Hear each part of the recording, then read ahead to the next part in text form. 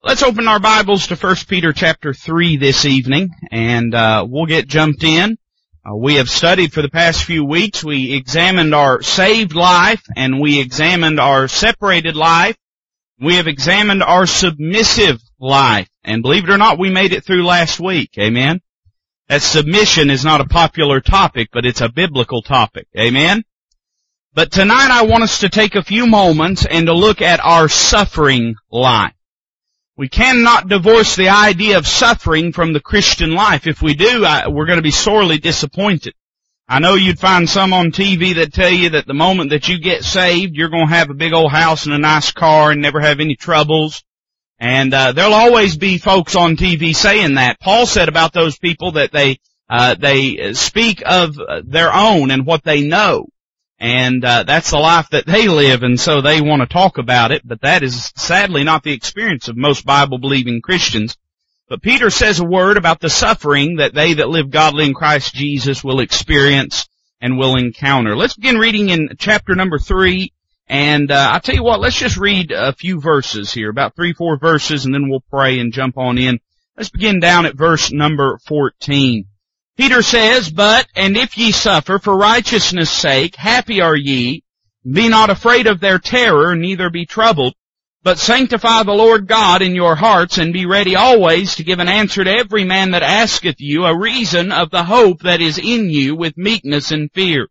Having a good conscience, that whereas they speak evil of you as of evildoers, they may be ashamed that falsely accuse your good conversation in Christ. For it is better, if the will of God be so, that ye suffer for well-doing than for evil-doing. Let's pray. Father, thank you for this time and thank you for your word. Bless it and use it.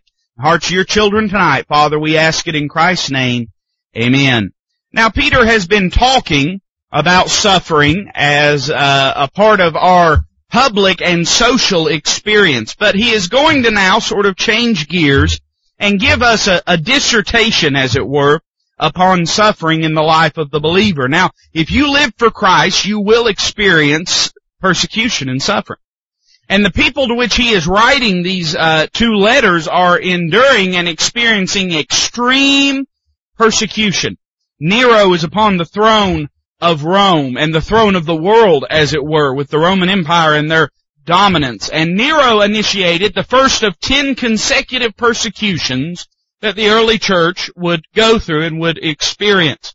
After Domitian, I think I'm saying that right. I might have, I don't know my ancient Roman. I don't even know any contemporary Romans, but if I'm getting that right, or Diocletian or Domitian or Dalmatian or whatever it is, when the 10th person came along, after that emperor, Constantine, of course, came to the throne, he declared the whole world Christian. Let me say this, that prosperity has hurt the church more than persecution ever did. And once that the church was married to the state, then all of a sudden, before you had the world, or the church inside the world. And in that situation, they grew and they flourished. After Constantine, you had the world inside the church, and it began to corrupt and eat away as a cancer and a canker.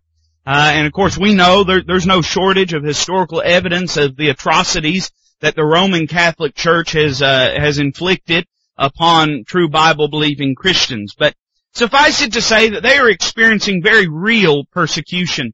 Nero came up with all sorts of sordid and twisted ways to persecute Christians. One of his most famous and one of his favorite was that he would take Christians and he would bathe them in wax and pitch and all sorts of flammable materials, and he would put them up upon pikes, and he would line his gardens with them, and they would set these Christians on fire.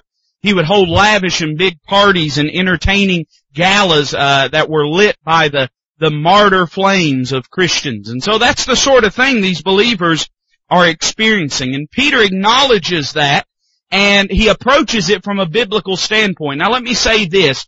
It's important to know how to approach things. There's a lot of things we can't avoid, but we can approach. And we can approach them in a biblical way. And suffering is one of those things. We're not going to avoid it altogether, but we can approach it in the right way. And he lists basically 3 things. In verse number 14, he says, we are to suffer boldly. He says, and if ye suffer for righteousness' sake. In other words, because you're living for God and because you love God, He says, happy are ye. Now that seems foreign to us, but that's what the Word of God says. And Peter is a man that is not speaking from an empty well of experience. Peter has had his share of suffering. We're reminded when Herod locked him up in prison in Acts chapter 12. And what did he do? Did he wrench his hands? Did he weep? Did he cry? Did he lose his faith? No. He laid down and went to sleep. That's the kind of confidence that Peter had. That was the boldness that he had. When the Sanhedrin took him and James and John and beat them because they were preaching in the name of the Lord Jesus Christ, the Bible says that they were escaped out of the prison, that the angel let them out of the prison, said, go back into the temple, start preaching. They said, all right, we'll do that. And next thing the Sanhedrin knows, they're prisoners that should be in chains or in the synagogue preaching the gospel of the Lord Jesus Christ. And they took him and they beat him. They would have killed him if it hadn't been for a man named Gamaliel. And Gamaliel was not necessarily a godly man, but he was a good politician. And he said, we ought to just let this thing alone. If it's of God, then we don't want to be against it. And if it's not, it'll peter out on its own. And so Gamaliel says you ought to let him go. And the Sanhedrin gives each of them 39 stripes and sends them on their way. And the Bible says that when they left, that they went rejoicing, counting it glorious that they were able to suffer persecution for Lord Jesus Christ. So when Peter says this is not outside his wheelhouse. He is speaking of something he has experienced, and he notes three things. He says that we can suffer boldly because of the right reason. He says for righteousness' sake. Now, Shakespeare once said that, that conscience makes cowards of every man. And when you've got a guilty conscience, it's hard to suffer in a bold way. But when you know that you've been living for God and you're suffering for your testimony, then you know you're suffering for the right reason. And he gives the right reaction. Happy are you. Produces joy in our lives. Now, let me say that is a supernatural thing. That's not to say that there are not plenty of reasons that we should be happy when we suffer, but that's not what Peter says. He doesn't say happy ye should be. He said happy are ye. The Lord gives us a song in the midst of that persecution and that darkness. That's a promise of God. We see it exemplified in the life of Paul and Silas. When they locked them up, what did? They sang praises and they prayed and they rejoiced and they gave God glory because of the suffering they were going through, and God had given them a song in their darkest night. So he denotes the right reaction, and then he denotes the right resolve. He says this, and be not afraid of their terror, neither be troubled. Now he's going to expound upon that as we go through this, so I won't say a word about it yet, but suffice it to say that when we endure persecution, we don't have anything to fear. The God of all creation, the sovereign, omnipotent, omniscient, and omnipresent God is interested and is watching the suffering we are going through.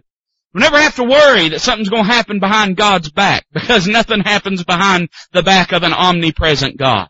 So he denotes we're to suffer boldly, and then he says we're to suffer believingly. He says in verse 15, but sanctify the Lord God in your hearts, and be ye ready always to give an answer to every man that asketh you a reason of the hope that is in you with meekness and fear. And I wish I could say a lot about this because it's interesting. This is a quote from the prophet Isaiah during the reign of King Ahaz. And King Ahaz, he was fearful because the Syrians had made a pact with the northern 10 tribes of Israel, and he was afraid of them. And so what he did was he went and he made an alliance with Assyria. Not Syria, but Assyria.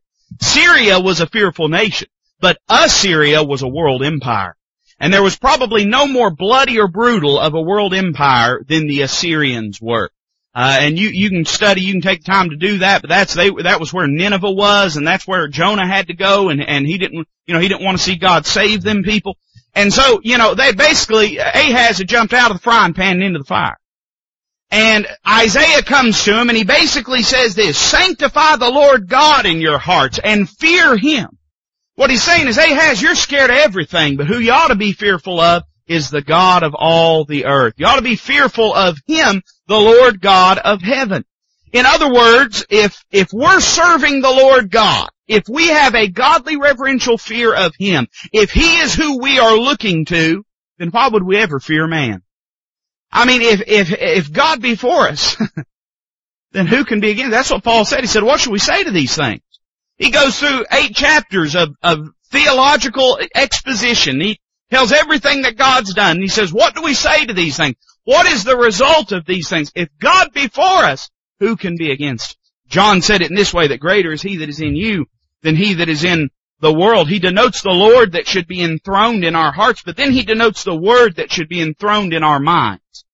You know, a lot of times the persecution that we experience is not necessarily someone coming up and hitting us in the jaw, and you may have experienced that, but in the times that I've pastored, I'll be honest about this, I've never had anybody physically assault me because I was witnessing. Maybe I need to witness better, I don't know, but I've never experienced that.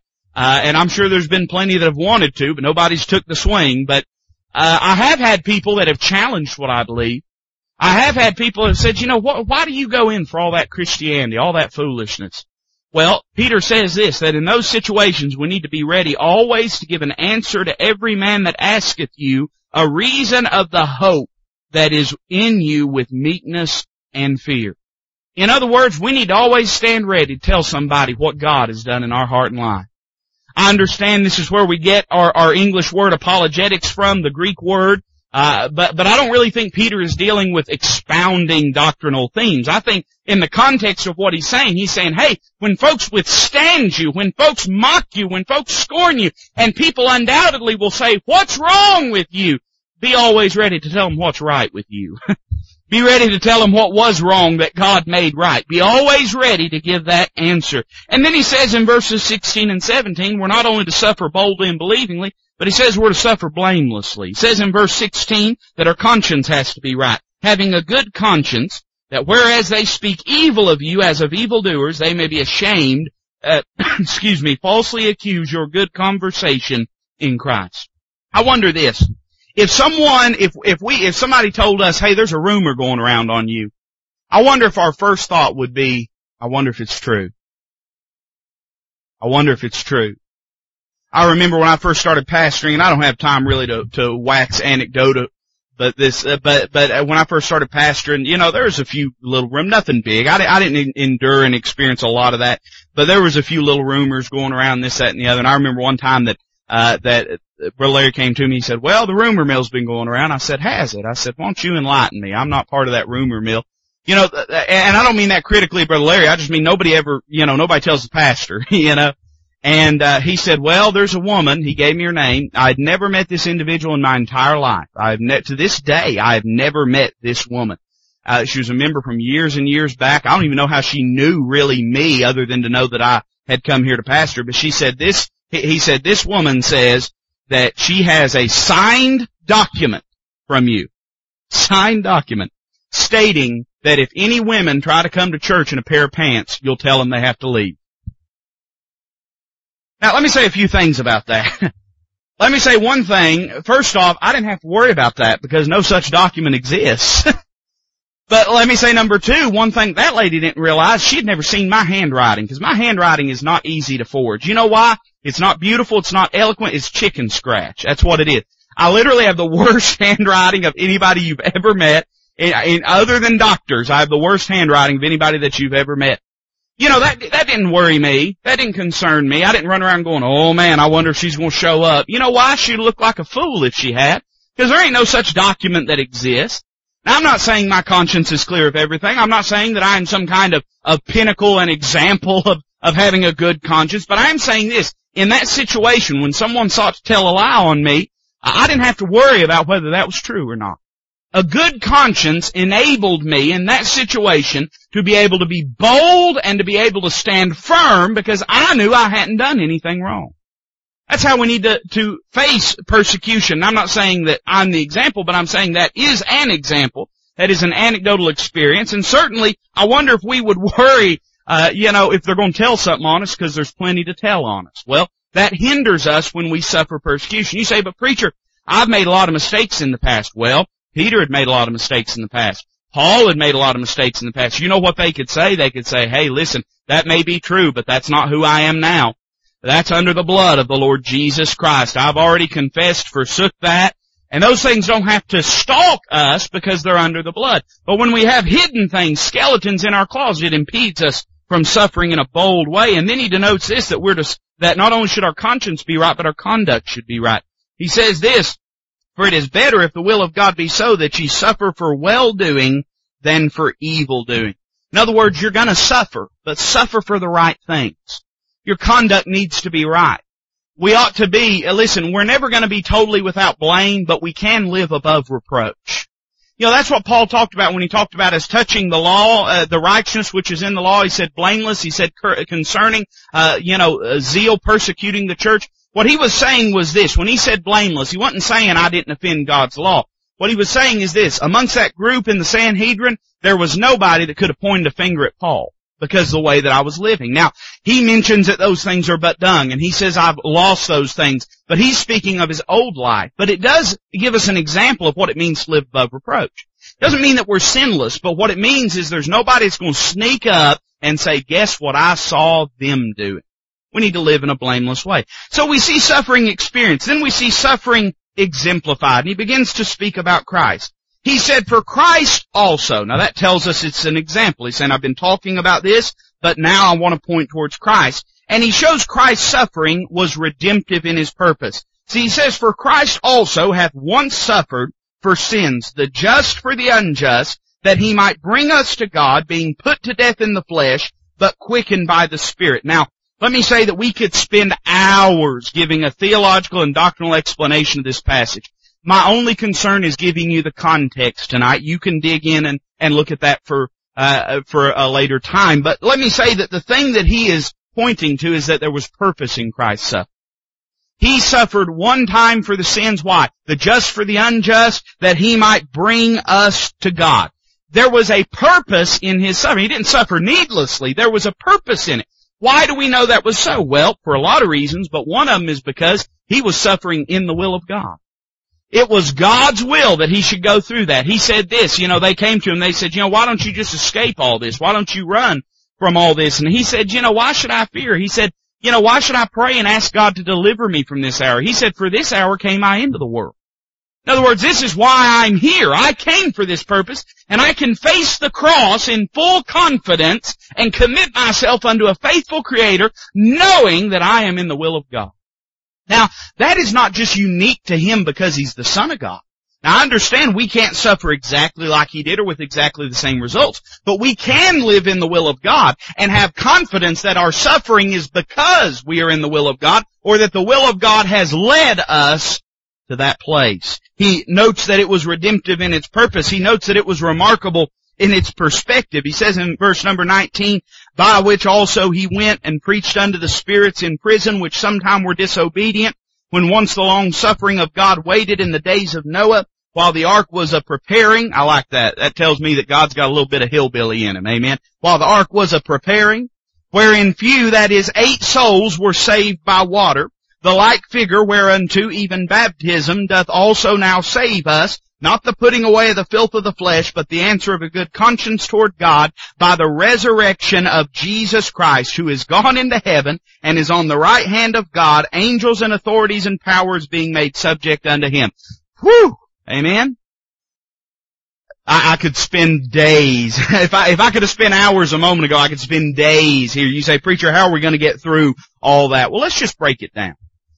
Notice a few things. Notice first off the truth that he gives. When Christ died, when he died upon the cross, through that experience, says being put to death in the flesh, but quickened by the Spirit. While he died, during that 3-day period, the Bible says he went and preached unto the spirits in prison. This is a unique terminology when it says prison. There's about 4 different words that denote the abode of those that are dead, or the abode of those that are not in heaven but are dead. I mean, there's the word Gehenna, or Hinnom speaks of the valley of Gehenna there in Jerusalem, bordered between the tribes of Judah and Benjamin. That was sort of the trash heap of that day, and it had been a place where Solomon had set up worship to the god Moloch, and they would cause their children to pass through the fire. And Josiah went and defiled that place, so they couldn't do that any longer, and it sort of turned into a trash heap. Can I give you an example? This is going to seem silly, but I live out in the country, okay? I know there's people live more in the country than me, but I live in the bona fide country. And when you live out in the country, you've got a few valleys of Gehenna that are out in your neighborhood. You look down in there and you see hot water heaters, you see couches, you see some old bikes, you see some old, and it's become the place where everybody just dumps everything. Whoever owns the property don't care, and everybody just dumps everything. Well, that's sort of how the valley of Gehenna was. There was a perpetual fire burning. They put dead bodies down there. And this was the descriptive word that Christ used to speak about hell. It had a great impact in the mind of Jewish people because they knew that was a place of eternal fire, constant torment. It was a place where deadness lived. And then there was the word Hades. Hades denotes the idea of the abode or the state of the dead. Sometimes Hades does reflect the idea of hell, but if we're being scripturally honest, Hades is equivalent with the Old Testament Hebrew word of Sheol. And there's times that Sheol references hell in its proper sense, in the classical sense. There's times that Sheol also represents the dead abode or the dead place or the dead situation and state of those that knew the Lord. It's a generic term. It's not the grave in the sense of the actual hole that they put a body in, but a grave in the sense of the state of the dead. There's another word. It's the word where we get our term abyss. And that's a unique, you ought to study it sometime. There's only a few times it's found in Scripture. But it denotes the place that the locusts are going to come out of in the book of Revelation and where Apollyon or Abaddon, the king of those locusts, is going to ascend from. It's the place where the book of Revelation tells us that the Antichrist, after he has died and supernaturally rose from the grave by the power of Satan, he's described as coming from that place. There's an interesting parallel, and I'll leave it to you to study it out, as he tries to portray himself as the Antichrist. He had been alive, and then he died and was satanically risen from the dead, and now he calls himself the beast that's from the bottomless pit, from the abyss. And that's the place where Satan is going to be interred during the millennial kingdom. But then there's this fourth word. It appears only here, and it's the word Tartarus. It is a unique word that only describes this current situation, and we could study it out. Can I just give you an answer, though? Would that be okay? I don't normally like to do that, but let me just give you an answer. Scripture seems to relate that this is the abode of fallen angels. This is the place where fallen angels are imprisoned until the time that they'll be cast into the lake of fire. The Bible says that Jesus went and preached in that place. A lot of people say he preached the gospel in that place because of another passage later on in 1 Peter. But there's two different words that denote preaching. One is the term evangelize, where we get our term evangelize. That denotes the proclamation of good news, but that's not the word that's used here. Probably what happened was this: when Christ died during that 3-day period, and by the way, there's scriptural evidence to suggest he visited all 4 of those various places. He went and he preached and he made a proclamation of his victory. We talked a little bit about it on Sunday. The Bible says in the book of Colossians that he spoiled principalities and powers, made an open show over them, and triumphed through his death.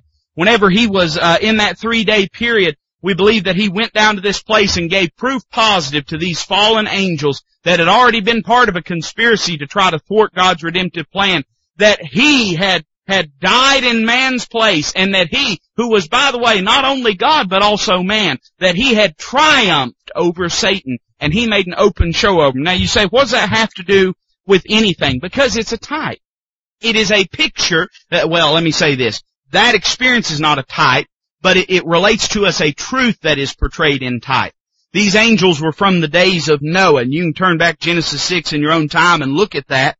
But he's hearkening back to the days of Noah because he's going to show this, that these wicked individuals have been triumphed over and that they are now awaiting punishment. But Noah and the 8 souls, including Noah and his wife and his 3 sons and their wives, that they were preserved through that experience, that God has protected them and has delivered them. And what an encouragement that is to you and I to know that though they lived through that wicked time and suffered persecution at the hands of a wicked world, that right now Noah is in the heavens and in the glories, and these angels are in prison, and they've been proved to be defeated, and they're awaiting their judgment one day in the lake of fire.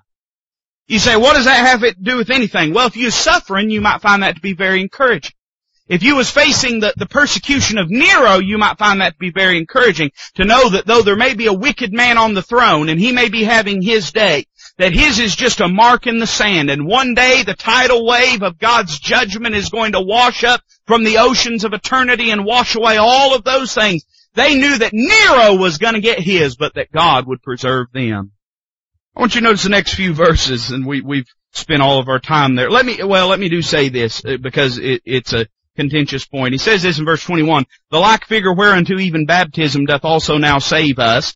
And God knew folks would confuse that. When he said baptism doth save us, he knew there'd be some knucklehead somewhere that'd say, okay, all I have to do to be saved is just be baptized. And so God puts a little parenthetical, warning, a little disclaimer on it when Peter says this, not the putting away of the filth of the flesh. Not the putting away of the filth of the flesh, but the answer of a good conscience toward God. He's saying baptism is a picture of this same truth. That the old man that had all of his life invested in this world, that old man, he has been put to death. And baptism is a picture of that, and he has been raised. You ever think about baptism? You're placed in that water. Listen, you don't go into that water, you're placed in that water. And then, have you ever noticed this? I've done this a time or two. I've been baptizing folks, because once you're in that position, you can't bring yourself up. The arm of another has to lift you out of that water. Boy, isn't that what God did for us? We were dead in our trespasses and sins. That arm of God lifted us up out to walk in newness of life. See, it's a picture. It's a picture. And what Peter is saying is that the Christ, we've been crucified with Him. We've been raised to walk in newness of life. And that as God has done that, the old man, the one that is faltering and failing under the persecution, he's dead anyway, but the new man walks in new life that can never be conquered. That's what Peter's talking about here. And he goes on, he describes God's sovereign power who's gone into heaven, speaking of Christ, and is on the right hand of God, angels and authorities and powers being made subject unto Him. You say, why did he say that? Well, because there was a fellow running around like he owned the world. Peter says, don't ever forget that he may be running the world, but God's running the universe. And all these principalities and powers are subject unto Him. Then he denotes suffering is to be expected. He says in verse number 1 of chapter 4, for as much then as Christ hath suffered for us in the flesh, he says, arm yourselves likewise with the same mind, for he that hath suffered in the flesh hath ceased from sin, that he no longer should live the rest of his time in the flesh to the lusts of men, but to the will of God. He says this, that you ought to get ready for persecution. You ought to get ready for suffering, but you can face it victoriously, just as Christ did, just as there was purpose in what Christ did. He suffered, but for us, when we suffer, it quelches, it buffets, it subdues the flesh, and it causes us to not lean upon the flesh. And I found this to be true. Nobody ever goes through godly suffering and lives in sin. Never met anybody that was living a life of sin and was being persecuted for being a Christian. If you think you're being persecuted for being a Christian, but you're living in open, unconfessed sin, I mean, God's made this known to you and you refuse to repent of it, I'm sorry, you're not living in persecution. Because they that suffer in the flesh have ceased from sin. Don't act like you're a real martyr if you're living with sin in your life, unconfessed sin in your life, because you're not. Because those that suffer in the flesh, they've ceased from sin. Not to say that they are never going to mess up or never going to sin, but they're not going to live a lifestyle of sin. Then he says we can not only face it victoriously, but we can fight it victoriously, that he no longer should live the rest of his time in the flesh to the lusts of men, but to the will of God. In other words, God is doing this to purge us and to change us. Now, I'm going to have to hot-foot it. I hope that's okay. We spent a little too much time in Tartarus, and we're going to have to hot-foot it through. So I'm going to jump through this very quickly. In verses 3 through 6, we see suffering explained. In other words, why do we suffer? And he shows, first off, man's depravity. For the time past of our life may suffice us to have wrought the will of the Gentiles when we walked in lasciviousness, lust, excess of wine, revelings, banquetings, and abominable idolatries. You know what he's basically saying? He's saying God's done with that, and you ought to be done with it too. He may have allowed you to live in that ignorance for a little while, but guess what? Now you're saved, now that needs to be done away with. And so part of God's process for that is He allows us to suffer. And we put those things away. Well, why? Look at man's distortion. Wherein they think it strange that you run not with them to the same excess of riot, speaking evil of you. You know, you have somebody every once in a while, they'll want to get saved, but they'll be worried what their friends are going to think. They'll be worried about getting rid of their old friends. You say, what do I say to them? You just tell them this, as they get saved and live for God, they won't have to quit their friends. Their friends will quit them. Their friends will quit them. And basically what Peter's saying is part of this suffering process is God is perfecting and purifying you. He's purging out wickedness from your life. One of the ways that He does that is when you start living different, the world ain't going to have no time for you. He says in verses 5 and 6, we see man's depravity and distortions, but we see man's doom. He says, and this, by the way, this is speaking of those evildoers. He says, who shall give account to Him that is ready to judge the quick and the dead. Now what is he saying about that? He's saying that crowd that's persecuting you, they're going to have to give an account to God one day. That crowd that has turned their back on you, they're going to have to give an account to God one day. God is ready. He gives a word about the judge. The judge is ready. He's always standing ready at hand. You know, sometimes we feel like God is a little slow in exacting revenge, don't we? Sometimes somebody's wronged us and we think, why don't God just hurry up and give them theirs? You understand that God is always ready to judge the quick and the dead. I understand there is a judgment seat of Christ. I understand there is a great white throne judgment. But inasmuch as judgment is enacted on this earth and is measured out on this earth, you understand that God is always ready to do it, but sometimes there are things that are withholding His hand. Sometimes He is working in that individual's heart and life, but other times He's working in our heart and life. And our faith is being tested whether we really trust that we have a just God, that He will deal with them in righteousness. He gives a word about the judge, but He says a word about the judgment. He says, for this cause was the gospel preached also to them that are dead, that they might be judged according to men in the flesh, but live according to God in the Spirit. There's a lot of mystery shrouds this verse, but I don't think there's any reason to if we look at context. Remember, Nero is killing Christians left and right. For the first time under the Roman Empire, under Nero, persecution of Christians became the legal standpoint, the legal position of the state of Rome. Before Nero, they weren't necessarily treated kindly, but when Nero came into power, it became the law to persecute and to kill Christians. Many of these Christians have died a martyr's death. And Peter says this, that one of these days God is going to judge all these individuals. And it'd be far better that they be judged by men now, judged according to the flesh now and be put to death, but rather be judged righteously in God's eyes than for the opposite to be true. In other words, let's just say it this way. You'll be far better off being scorned by man, but being praised by God, than you ever will be to be accepted by man, but to be repudiated by God. That's what he's saying. He's saying the gospel was preached unto them. Why? To save their soul, not to save their flesh, to save their soul. Their flesh may be perishing, but they're living eternally in the presence of God. Right now, you may be tormented over their loss, but right now they're not tormented. They're in the very presence of God. Could you imagine what it must have been to go from Nero's garden to God's garden? I was listening to old Billy Kelly sing that old song that just a rose will do. You remember that? Billy Kelly, he'd sing that song, talk about, I'm about to be in a plentiful garden, so just a rose will do. Don't need a whole bunch, don't need much at my funeral, just a rose will do, because I'm right now in the presence of God's beautiful garden. Could you imagine what it must have been like? Listen, before the flames ever extinguished from their martyred bodies, they were in the conscious presence and bliss of God's glory. Hey, it may look rough down here, but if you see it the way God sees it, it wouldn't look so rough. So he denotes the suffering, and he sort of explains what God is doing and why we experience that. But he expounds a little bit on what God is doing. We notice suffering exploited. Look at verse number 7. And he basically gives us three things that suffering should produce in us. Look at verse number 7. He says, but the end of all things is at hand. Be ye therefore sober and watch unto prayer. He says this, it should make us more prayerful. More prayerful.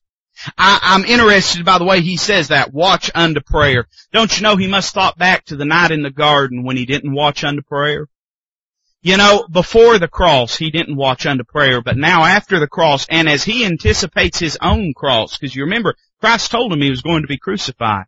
As he anticipates his own cross, he don't find any problem getting into the prayer closet. He knows the end of all things is at hand. I would say that all except for Peter of the apostles believed and anticipated the Lord to return in their lifetime. All of them did. And the only reason that Peter did not is because the Lord had already told him that his death was appointed, that he was going to die. But the rest of them, they all spoke that way. Paul said, we wait for the appearing of his dear Son. I mean, they all anticipated the Lord appearing before they would leave this world. But Peter, with having this interesting perspective of knowing he's going to die, knowing he will meet not only a death, but a martyr's death, he says, you know what? It's made me more prayerful. It's caused me to spend my time down here praying for those that are around me, praying to have an open door.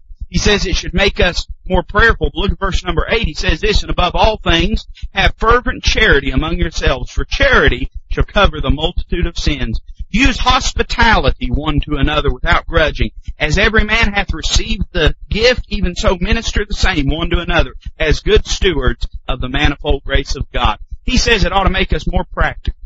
More practical. More practical. Is it starting to do that? Let me do this right here. You know, I anticipated that. I ain't a prophet, but I don't trust modern electronics. That's the truth. Ooh, yeah. We're really back in business now, ain't we? Peter says it should make us more prayerful. I'm saying that for the recording in case it missed it. It should make us more prayerful, and no doubt Peter knew that prayerfulness was an important thing, but he says it should make us more practical. In other words, we ought to get busy. Can I read it to you this way and just give a little commentary, a little note? He says this, above all things, have fervent charity among yourselves. Quit fighting with each other, because we don't have much time. We don't have much time. For charity shall cover the multitude of sins. Quit nitpicking each other, because we don't have much time. He says use hospitality one to another without grudging. He says you ought to share with each other, because we don't have much time. In other words, you ought not get so attached to the money in your bank or to the food in your pantry, because it might be that we leave this world before this night is even up. And then he says this, as every man hath received the gift, even so minister the same one to another as good stewards of the manifold grace of God. He says, hey, you ought to get busy because we don't have much time. God has entrusted us with some things. We are stewards of the grace of God, and we may not have much time left. Listen, if you're going to give somebody the gospel, you better hurry because we may not have much time left. If you're going to get serious about being faithful to God's house, you better start doing it because we may not have too many church services left. You're going to get serious about your giving and tithing, you better get to it because the trumpet may sound, we may leave this world, and God forbid that we should leave this world with a big old full bank account and there to be people, missionaries that need supplies and need provision and things that could be purchased for the things of God. Peter's saying you better get busy. It ought to make you more practical. This thing shouldn't be theoretical. It ought to be practical. We need to get busy. And then in verse 11, he says it should make us more perceptive. It says, if any man speak, let him speak as the oracles of God. If any man minister, let him do it as of the ability which God giveth, that God in all things may be glorified through Jesus Christ, to whom be praise and dominion forever and ever. Amen. He says we ought to get real serious about what we believe about the Word of God and about how we live the Word of God. He says, if any man speak, let him speak as the oracles of God. You know, I think about that a lot because I'm a pastor. And I know a lot of pastors that spend all their time chasing headlines. Let me tell you that maybe 1,000 years ago we had time to preach about every little bit of nonsense out here. But we better get focused because I believe with my heart of hearts we're living in the generation that'll see Christ return. I'm not saying we need to throw away all of our doctrine. You know me well enough to know I'm not saying that. And I'm not saying there's not a place for preaching on specifics and details. We're pretty detailed around here. But what I'm saying is this. You know, when I sat down, when God called me to preach and when God called me to pastor this church, I sat down and I did the math. If I was to pastor for 60 years, most pastors don't pastor that long. But if I was to pastor for 60 years and preach every single week in the pulpit that God placed me in, I reckoned up about 3,000 Sundays that I'd get in my life. That don't seem like that much when you start really thinking about it. 3,000 sermons. God help me that I would not waste them with a bunch of nonsense. Because only 3,000 Sundays is God. And that's if I get to preach all of them. That's if I pastor for 60 years. Anything could happen. God may take me out of this world before I get to climb in the pulpit again. God forbid that I should waste that time preaching on a bunch of pop psychology and nonsense. There's room for nothing but the Word of God. If any man speak, let him speak as the oracles of God. If any man minister, let him do it as of the ability which God giveth. Get busy serving God. Because the rapture may take us out of here, or persecution may take us out of here, or the sovereign will of God administered through sickness or through an accident, anything could take us out of here. We need to get busy because we don't have much time left. We see suffering exploited. We see suffering exalted. Look what it says in the next few verses. He says this in verse number 12. Beloved, I like that. Beloved, think it not strange concerning the fiery trial, which, notice this next phrase, which is to try you. as though some strange thing happened unto you. We see a guaranteed experience of suffering. We are going, if we live for Christ, we are going to experience suffering. And he says, don't think that's weird. Don't think that's strange. Don't think that's odd. Now, there's a lot of TV preachers would think that's odd. And there's a lot of marginal Christians that would think that's odd. You know what a marginal Christian is? That's somebody that's a better Christian on Facebook than they are in real life. That's a marginal Christian. You know? There's a lot of them, they think it's strange. You know, they think it's strange. It's strange that we're experiencing this. Peter says, I don't think it's strange. I think it's a guaranteed experience. But he denotes it's a gladdening experience in verse 13. He says, but what do we do?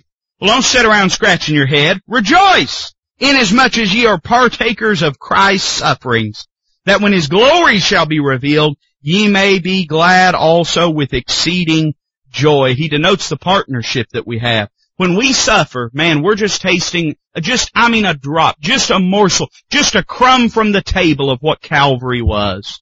There's nothing we're going to go through but what Christ went through more. And there's no suffering we experience if it is godly suffering, if it is righteous suffering, but what we are entering into the experience in a minute, microscopic way of what Christ knew. How many in this room would say, I want to know more about him? Anybody? I want to know him better. Well, guess what? He was a man of sorrows. He was acquainted with grief. He suffered. And it might mean some suffering if you want to get to know him better. And then he denotes the prospect, but guess what? One of these days when his glory is revealed, we'll be glad. We'll have joy on that day. We won't regret a single tear that we shed. We won't regret a single mile that we've walked if we've walked with the Lord. And then he denotes a glorifying experience. In verse number 14, he says, if you be reproached for the name of Christ, happy are ye. Boy, he said it again. He don't want us to miss it, does he? Happy are ye, for the Spirit of glory and of God resteth upon you. On their part he is evil spoken of, but on your part he is glorified. You know, as we consider that, we see the reproach of the godless is declared. They are reproaching, they are scorning. You know what the world says? I remember one time politician, I think it was that wrestler, used to be a wrestler. That ought to tell you something about modern politics, amen? That a man that put on tights for a living could win elected office. But I remember he got in the news, because that's all they're interested in, they just want to get in the news. He got in the news because he said that Christianity is a crutch. That's what they think about it. They think it's a crutch. They think it's for the weak-minded. Let me tell you something, brother, it's not a crutch, it's the whole stretcher. It's the whole stretcher. Just call me weak, alright, because I was dead in my trespasses and sin. Go ahead, reproach Christian, call it a crutch, but hey, let me tell you something, I think it's glorious. There's always a crowd that'll reproach the name of Christ. Let me tell you something, I hope that as long as Wall Ridge Baptist Church sits on this road, I hope there's at least always in this part of town a crowd that'll give him glory. That'll give him glory. He denotes the reproach of the godless, but the reflection of the glory demonstrated. Let me tell you, there is a certain amount of suffering that or a certain amount of glory that only suffering can purchase. It doesn't come any other way. And that's not to say that we ought to embrace a false martyrdom, but it is to say this, that when we experience suffering, we ought to acknowledge that God's going to turn it to His glory. I imagine that that's what the New Testament church found out, you know? Because Nero, he was part of that crowd. I don't know if he ever wore tights, but he was part of that crowd. And Nero, he looked at Christianity as weak, as anemic. But you know, his followers didn't start to think that. You know why? Because they began to see the glory on the face of those dying a martyr's death. They began to see the very glowing, glorious countenance of Jesus Christ reflected in the eyes of those that were meeting death without fear, without failing, without faltering. And you know what Rome began to say? They began to say, boy, I guess there's something to that Christianity. They don't die like the pagans do. They don't die like the heathens do. When they die with a song. When they die with rejoicing. And listen, rather than put a little pinch of salt on the altar of a pagan god, they'd rather meet death and do it with boldness. They began to see the glory of God shining in the face of those martyrs like Stephen of old, whose countenance shone as Christ stood from His throne in reverence and in godly pride for His servant that was dying in His place. And how did He meet it? He met it by saying, Father, forgive them, for they know not what they do. They began to, Paul saw something in that face. Paul saw, so he stood there with the coats piled up around him. And he saw something. He said that because of that, he was exceedingly mad. It drove him crazy to think about the face of Stephen. And years after, he would speak about that event and the impact that it had made. In fact, the only light that ever eclipsed the light that shone in Stephen's face was the light that shone when he was on the road to Damascus. But even in his old age, he'd look back at what he had done in persecuting the church, and he'd thank God for the mercy that had been shown upon him because he was in ignorance. He never got away from the glory that shone from Stephen's face. Boy, I tell you, there's something to that, and it might be something to it when people begin to see God shining in our life, even when we're being persecuted, even when we're being lied about, even when we're being slandered about, even when they call us hate mongers, even when they call us narrow-minded and bigoted and rude and cruel and oppressive. It might be that when people look at us, they don't see that in our lives. You know what they see? They see tender-hearted people that love sinners, that aren't judgmental in the sense of what the world defines judgmental. You know why? Because we're in the same mess they were in. We're just preaching them about a Savior that loves them just as they are and seeks to change them. Boy, I tell you, I could just sit there and preach for a while. Look at the next few verses. We see suffering examined, and we'll close with these thoughts. Look at verse number 15. Peter says this, but, it says, all right, now, Peter's been in the glory. Let me tell you something. If you don't think the Bible characters got in the glory, you just need to read your Bible again. David danced before the Lord, am I right? He danced, but I know people don't like that, but it's in the Bible anyway. God left that in the Bible even knowing it upset a bunch of shirted Baptists. He just left it in anyway. It didn't bother him. And there were, and there was a crowd. His wife, she didn't like that either. He said, you ain't seen nothing yet. But, David danced before the Lord. You know what Paul said? He said, if we be beside ourselves, it is for your sakes. That's what Paul said. I know we ain't in 1 Peter right now, but you just stick with me. I feel, the Holy Ghost, I believe, wants this said. Paul said, if we be beside ourselves, it is for your sakes. He said that when we do that, he said, if we be sober, it is for your sake. But if we be beside ourselves, it is unto God. You know what he said? He said, I know that our worship upsets you, but we ain't worshiping for you anyway. We ain't worshiping for you anyway. I know it may not be in vogue, but God is interested in it, and if He's interested in it, we're interested in it. It may upset you, but we ain't doing it for you anyway. We're doing it for the Lord. Let me tell you something. These writers, they got in the glory.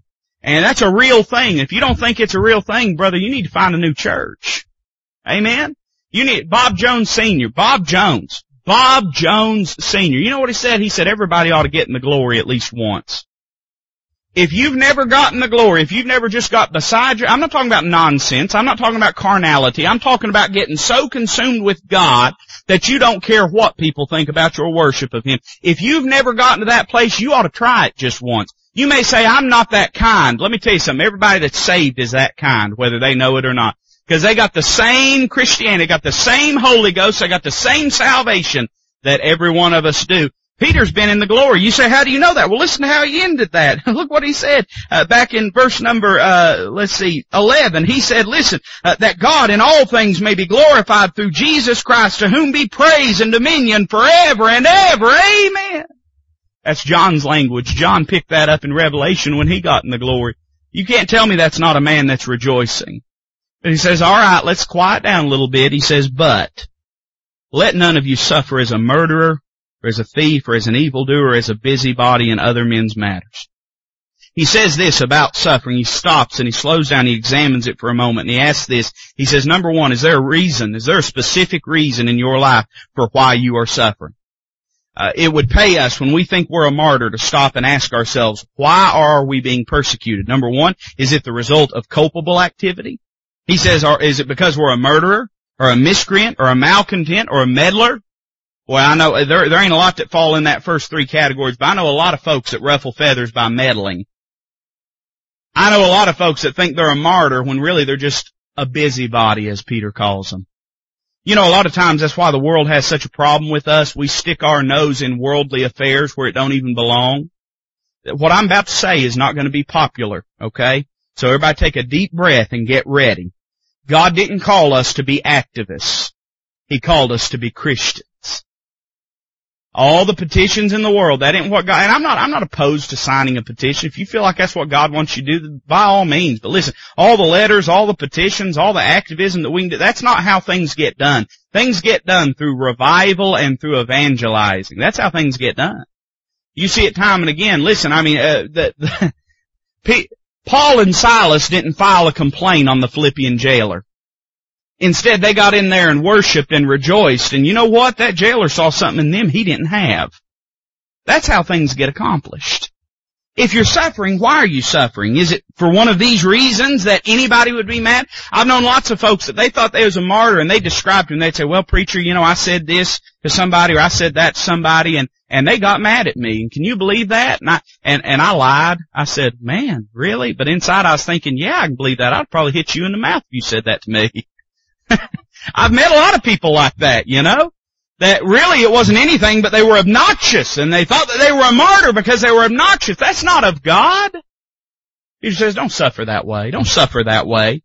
But if it's a result of Christian activity, verse number 16, he said, yet, if any man suffer as a Christian, let him not be ashamed, but let him glorify God on this behalf. In other words, if it's not because of those things, if you're really just loving folks, living for God, sharing the gospel, being a witness, being a testimony, and you suffer persecution, you can do that without shame. You can glorify God because of what you're going through. He asks if there is a specific reason for it. In other words, examine why it is happening. And then he asks, is there a special reason for it? He says in verses 17 and 18 that sometimes suffering is designed to cleanse the church. He says, for the time has come that judgment must begin at the house of God. And if it first begin at us, what shall the end be of them that obey not the gospel of God? In other words, he says, first off, you know, sometimes the reason the church endures suffering and endures persecution is because God's trying to clean house. Let me tell you something. When things get tough, the Bible teaches us that folks start to scatter. Right? Part of the reason that our churches are packed with unregenerate, unsaved people is because Christians aren't being jailed. A lot of these, and it gets discouraging sometimes. You see a lot of these churches, and buddy, they're packing out arenas, and they're doing it with carnality and worldliness, and you think, man, what's wrong with this? How is this happening? Well, you just wait. The second that the police start knocking on folks' door at 1 a.m., that crowd's gonna get a lot smaller. I mean, when all we've got to do is get in the car and drive down and wave our hands and have a rock concert, it's easy to draw a crowd. But when we're having to sneak out and go under darkness, under threat of persecution, of jail time and of bodily harm, that crowd's gonna get real thin. Listen, I know some folks won't even go to church when their favorite TV show is on. You can't tell me they're gonna be at the house of God when there's a risk of the police coming in. Sometimes suffering is given to cleanse the church, but sometimes suffering is designed to warn the world. He says judgment first begins at the house of God.